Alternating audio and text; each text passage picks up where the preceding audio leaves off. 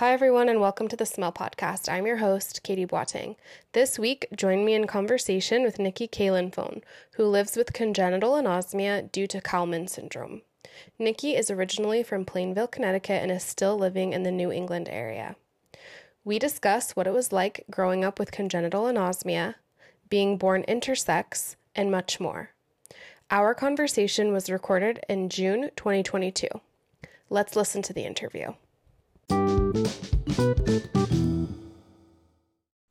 Hi, Nicky. Welcome to the Smell Podcast. How are you doing tonight? I'm doing cool. How you been? I've been doing really well, thank you. It's been really nice today. I was outside earlier. So I want to start off with you just letting us know a little bit more about yourself. So where are you from and where do you currently live?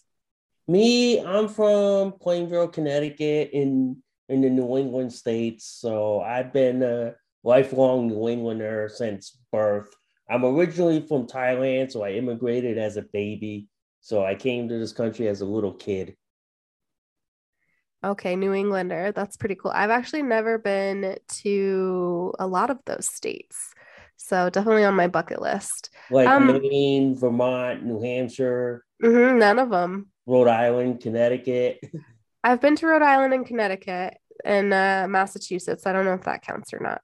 Yeah, they are. They're part of the New England states. So I live around there, and it's been my stomping grounds. Nice. So what do you do for work? Me right now, I work at FedEx Express. I am a ramp agent, so I help load and unload cargo off airplanes.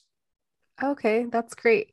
I wanted to speak with you specifically because you have anosmia. So can you tell us a little bit more about your anosmia story? Yep, I was born with Kallmann syndrome. I have the Cal 1 variation, which is what they call Amos 1, but to me, I still stick with the Cal 1 variation because it's the one that I know the most.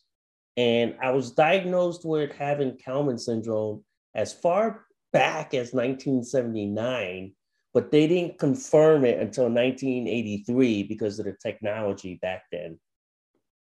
So I had surgery when I was that young, and then ever since then I was put on testosterone for the rest of my life. And then I got tested again in 1996, and then again in 2015 when they found out that due to my Kallmann syndrome, I have a missing chromosome 16. Wow, lots of genetic stuff then going on. When you were little and it's not, I don't know, how old were you when you first learned about the Kallmann syndrome?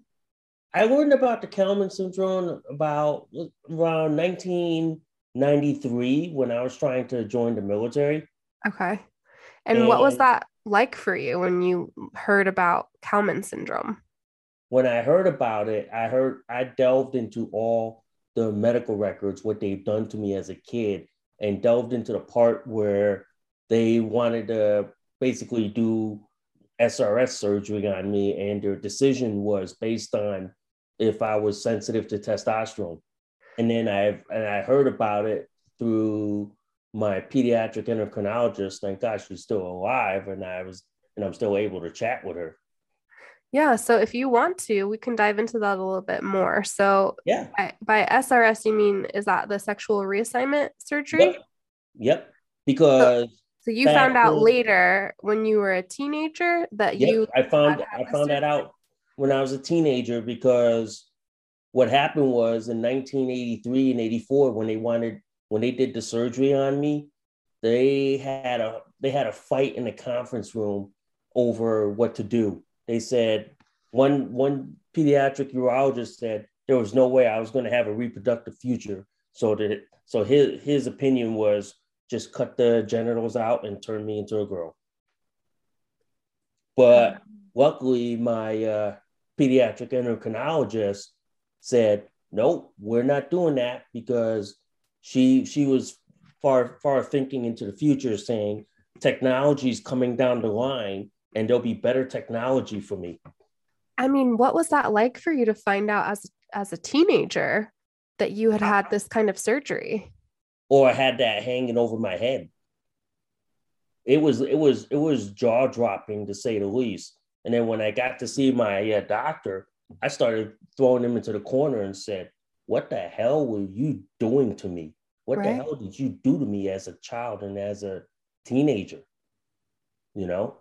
Right. And And so, then I asked them like what was this idea of doing SRS on me at a young age in 1983 and 84? so was the SRS surgery because of the Kallmann syndrome? It was not only because of the Kallmann syndrome, it was because of the fact that part of my Kallmann syndrome, which is the Cal1 version, I have ambiguous genitalia, gynecomastia, I have a Mhm. micropenis, and basically I was born with no smell and I have sensory neural hearing loss. So there were a lot of different things that were going on for you. Yep. And So go ahead.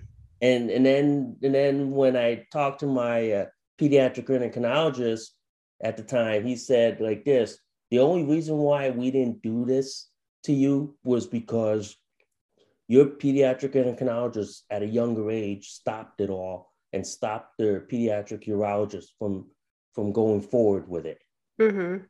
And they said that she had the foresight to save my body, just hoping that sometime in the distant future medical technology gets better enough to repair things. Right. Or where you would be old enough to make some decisions for yourself at that point. Yep. Yep.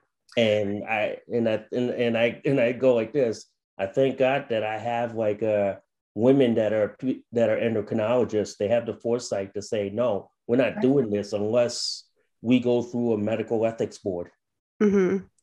So I've spoken with other people who have Kallmann syndrome who have been on the podcast, and it's Mhm. so interesting to me that anosmia is a part of the condition. So is there a moment for you that you can remember when you figured out that you couldn't smell?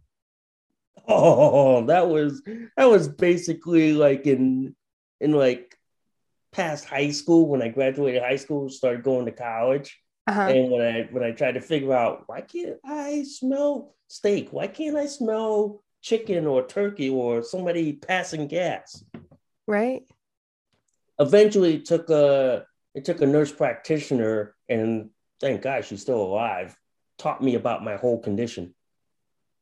Yeah, so I mean, were there moments for you when you were like in elementary school or middle school where people would talk about smell and you didn't really understand what was happening? I was a young kid. I was just trying to grow. I was just Mhm. trying to grow up, have fun, get bumps, scrapes, and bruises. Right. So that's interesting to me that you didn't focus on it as much until college age. Hmm. That's really interesting. And then you kind of started to dive into it. It's Yep, like that that was was at that your time when I started learning about biology and science, and had a lot of biology teachers teach me Mhm. about genetics and my condition. Right. So one question I have for you as someone as well who has anosmia myself, I have some coping skills, some things that I do. But I'm curious, how do you figure out if your food is bad, if it's gone bad? Oh, we have a system at home. My family knows I can't smell, so what they do for me is they label all the foods with the dates on it, Hmm. and they always remind me to go, hey, you gotta check the. Did you look at the date? Look at the calendar. You see, Right. they have me write 2 days, like the day that I brought it and the day that has to be used by. Ah, that's a So good it's marked very well in the refrigerator. that's a good system. I'm curious, growing up and now, since it's something that you've never had a sense of smell, do you think that anosmia has impacted the foods that you choose to eat? Or because you've never had it, do you think it does not impact you? I could say this with having no smell. I could go for a whole day without thinking of food until somebody throws food right in front of me. Mm, The second a food item gets thrown in front of me, then it clicks into my brain. Go, ooh, food, time to eat. but not before that. That's interesting. Mm-hmm. Huh. For me, as an acquired anosmic, I have vague memories of what foods smelled like before, but now I think it is more perfunctory. It's just something that you have to go do. Mm-hmm. You have to go and make dinner or you have to go and eat breakfast. For me, I get hungry. So I hear you and I hear other people say that they can go long stretches without anything. And that makes sense. But for me, I get hungry still. So I'm like, Yeah. oh, gotta go eat For me, it's something. like I can go through long stretches without eating until somebody throws food on the table and then it clicks in my brain and go, Uh-huh. time to eat. Oh, I'm hungry. Yep. Yep. And So, and that has an impact on a lot. And sometimes where I work at, when people ask me, it's like this, how do you know if the place is smoking or if it smells bad? I just tell people I don't smell it. They just let mm, me know. And I have like a very loud smoke detector. yeah. What I found out a while ago, we moved, my husband and I moved into a new home last November. And Mhm. in this place, I learned being an anosmic that the fire alarm actually says like fire alarm. Like it talks. It says the fire alarm is ringing or something like that. And I'm like, so it's verbal. So there's a Yeah. noise like the fire alarm actually, but then it also speaks. And I just thought it was so funny because I was like, oh, that's a good thing for them to add for us who have anosmia. One thing like this with me particular, because I have no sense of smell, is that Hmm. sometimes I don't read people very well. Mm.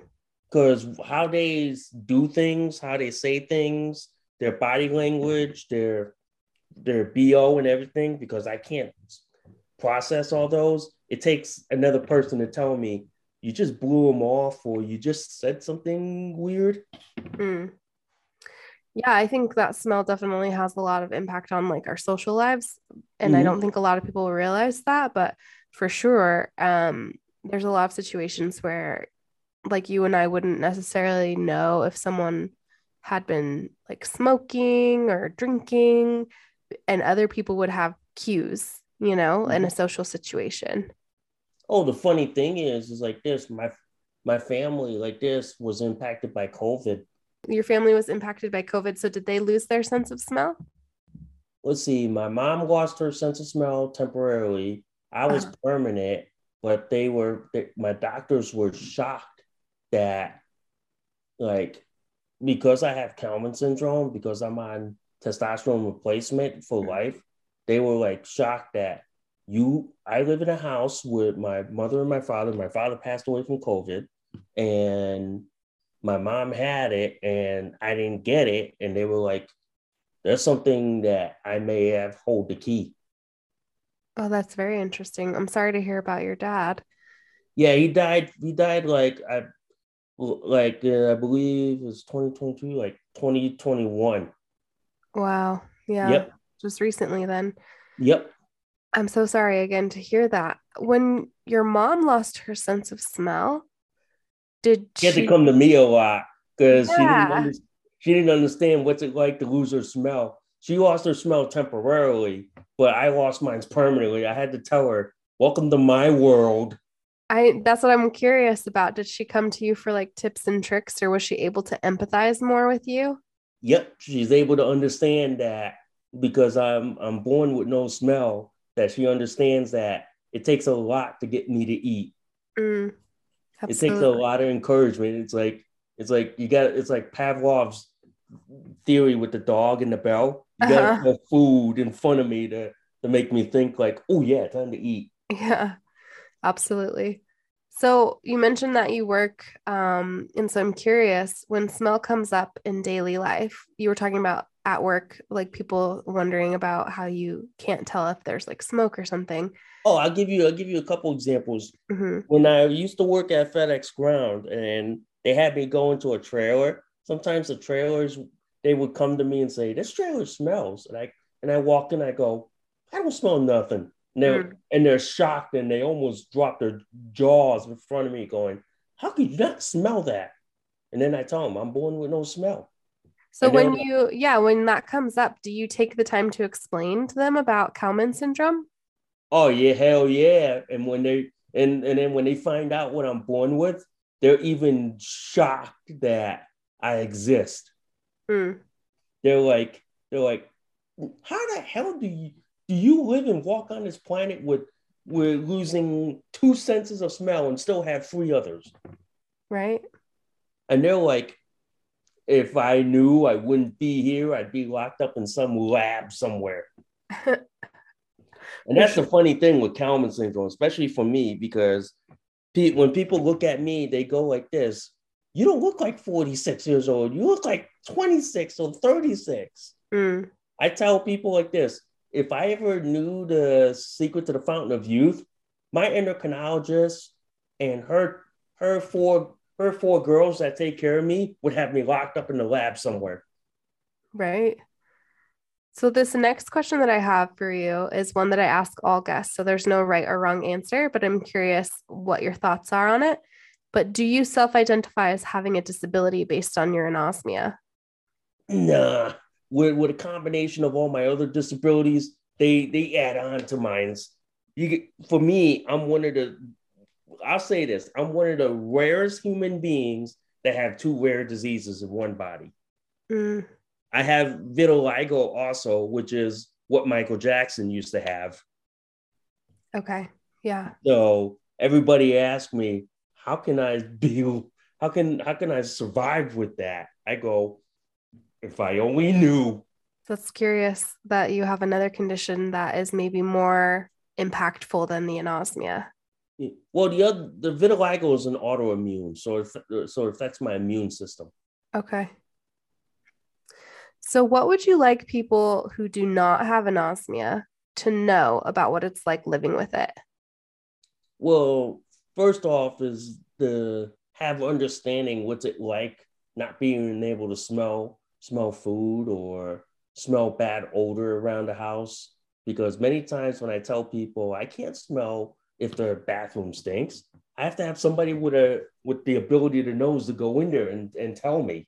And many times it's like when people ask me, did you smell that steak or did you smell that buffalo wing? I go like, nah, I didn't smell it, but I just saw it. Definitely visual cues are helpful when you have no sense of Yep. smell. So being a visual, that's why it's like this. I've noticed this in terms of how I learn things, is that I'm more visual than all the other stuff.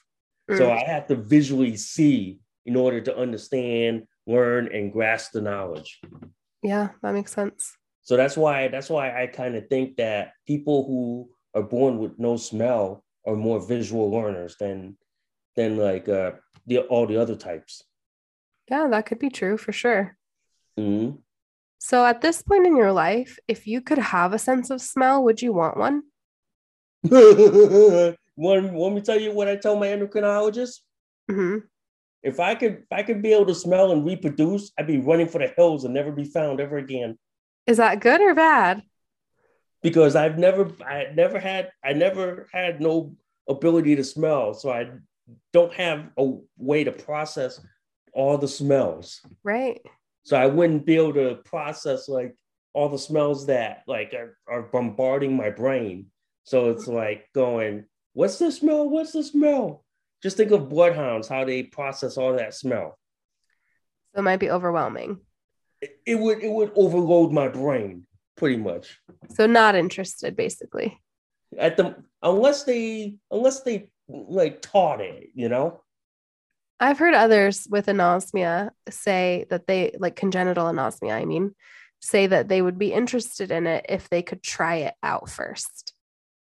I would be at that point too, but I would wait until the science can repair it. If the science if we come up with the technology for it, and I often said this to my endocrinologist, I said within 100 to 150 years, we'll be at a technology where we can repair like every damage in the body and basically repair everything that Mother Nature broke, Mm, including the ability to smell and the ability to hear, you know?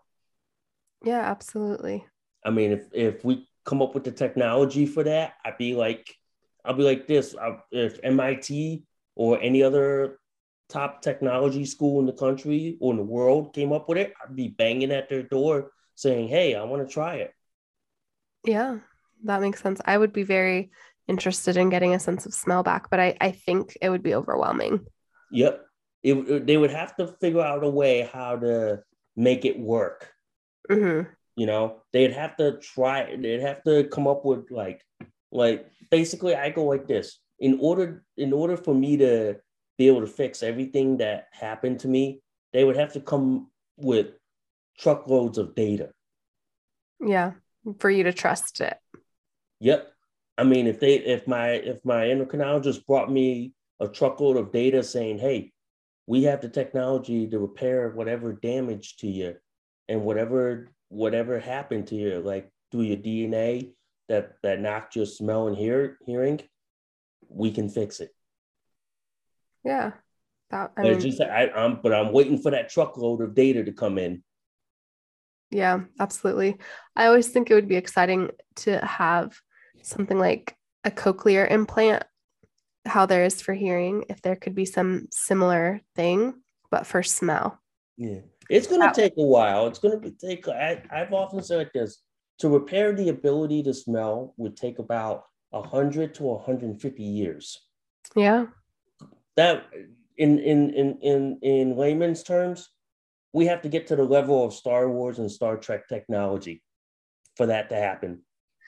Yeah. I mean, you hope it will take less time than that, but I mean, that seems reasonable, honestly. Yeah, that's how I use the benchmark. I say if we can get to the level of Star Wars and Star Trek where the technology is, Hmm. I'd be like, yeah, medicine can advance so much. We can repair everything that Mother Nature damaged. Yeah. So, Nikki, is there anything else that you would like to share with listeners? As far as like being not being able to smell, I just want to say it's like this: just take the time to know the person, and sometimes like with me, because I can't smell, I can't read people very well, Mm, and sometimes I can, and when I can't smell, and I go, I can't understand what he's saying or doing. You right. see what I mean? Hmm. And sometimes with not being able to smell is often a hindrance because sometimes there's good odors I would love to smell in my lifetime. Yeah, absolutely. I'd I, love to be able to smell like coffee in the morning, steak, you know. yeah. So, when people describe smells to you, what is that like? Is that helpful? Sometimes helpful, but sometimes I'm like, I wish I had that ability. Right. Yeah. But I know because of my DNA, my genetics, and being born with Kallmann syndrome, that kind of makes it a lot difficult. And sometimes I'm envious of people who have the ability to smell that I don't. No, I understand that completely. So, my last question for you is how can listeners connect with you on social media? Well, I do have a blog which I'll send you the link, and I also have my own podcast show too. So Awesome.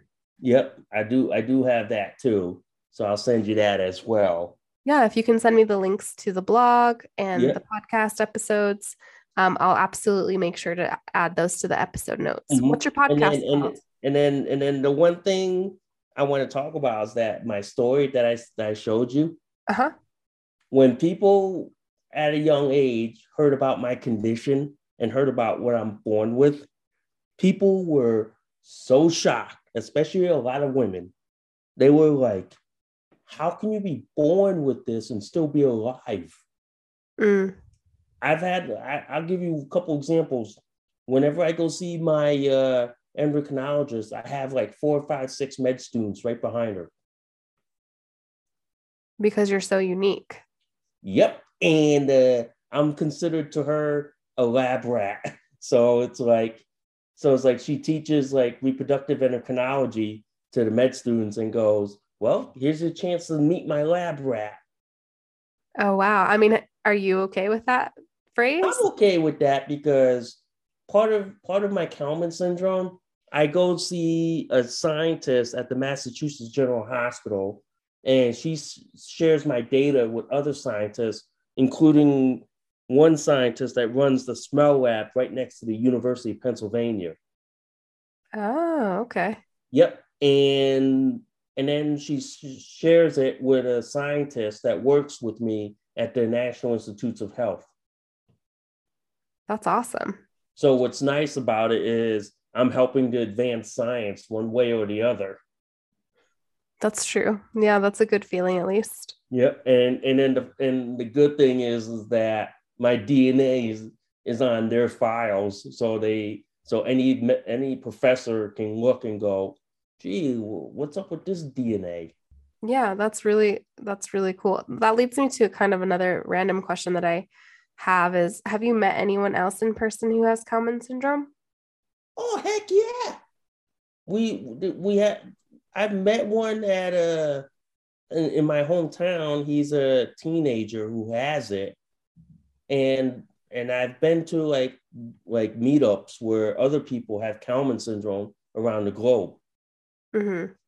And it's kind of interesting when people ask, what version do you have? What version you have? I tell them when I have the Cal 1, it's like the classic Kallmann syndrome, which means it's the well-known one that almost everybody has. That's good that you've been able to meet someone else in person who has it too. It's always Mm-hmm. nice to meet others who understand what you're dealing with. And then when the funny thing is, when I meet with others that have Kallmann syndrome and I tell them I also have vitiligo, it sets me one leg apart from them. It's like I tell them, hey, I'm one of the few rare humans that have two rare conditions in one body. And then they ask me, how do I manage all that? I go, I have a good team that does that. That's awesome. Well, Nicky, I want to say thank you to you for coming on the podcast and sharing your story with us. I will definitely share your links in the episode notes so that people can connect with you and especially your podcast. I think that's Mm-hmm. great that you have one. Yeah, I have my own podcast. I talk about I talk about like commentary, whatever's on the news. I want to give my $2 worth of opinions. Mm-hmm. And my blog is whatever is anything that's on my mind. Anything that like hits the national news, I want to give an opinion and feedback on. Okay. Yeah. But the funny thing is we're like having Kallmann syndrome is when people try to like say to me like I'm never gonna grow old. That's part of it. Yep, because I'm always gonna look younger than my age. Yep. So it's gonna be like, how the heck do you get away with all that? You'll get carded for a really long time. I've been used to it.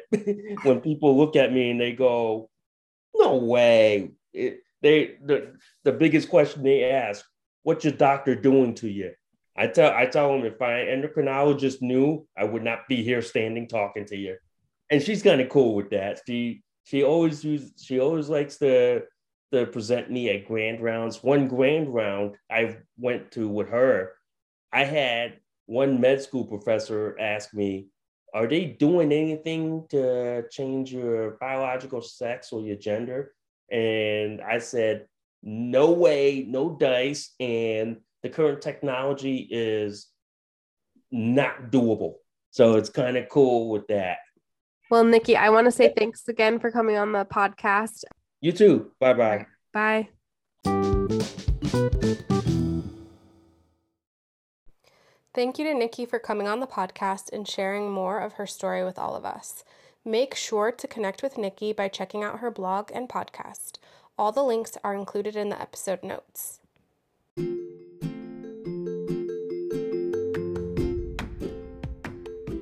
The Smell and Taste Association of North America is the first patient organization focused on smell and taste disorders in the USA.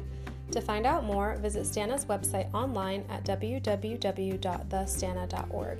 STANA is an official 501c3 nonprofit, so any donations are tax deductible. We're still fundraising to help all of us with smell and taste disorders, so please donate on our website if you can.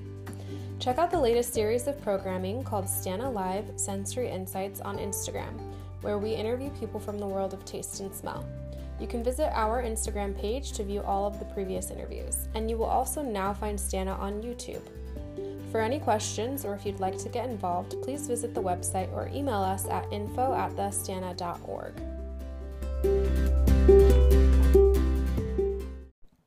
If you're enjoying listening to the podcast, please rate, review, and subscribe. Reviews are helpful because they allow others to find the show. And if you'd like to donate to support the podcast, you can do so by clicking on the link in the episode notes.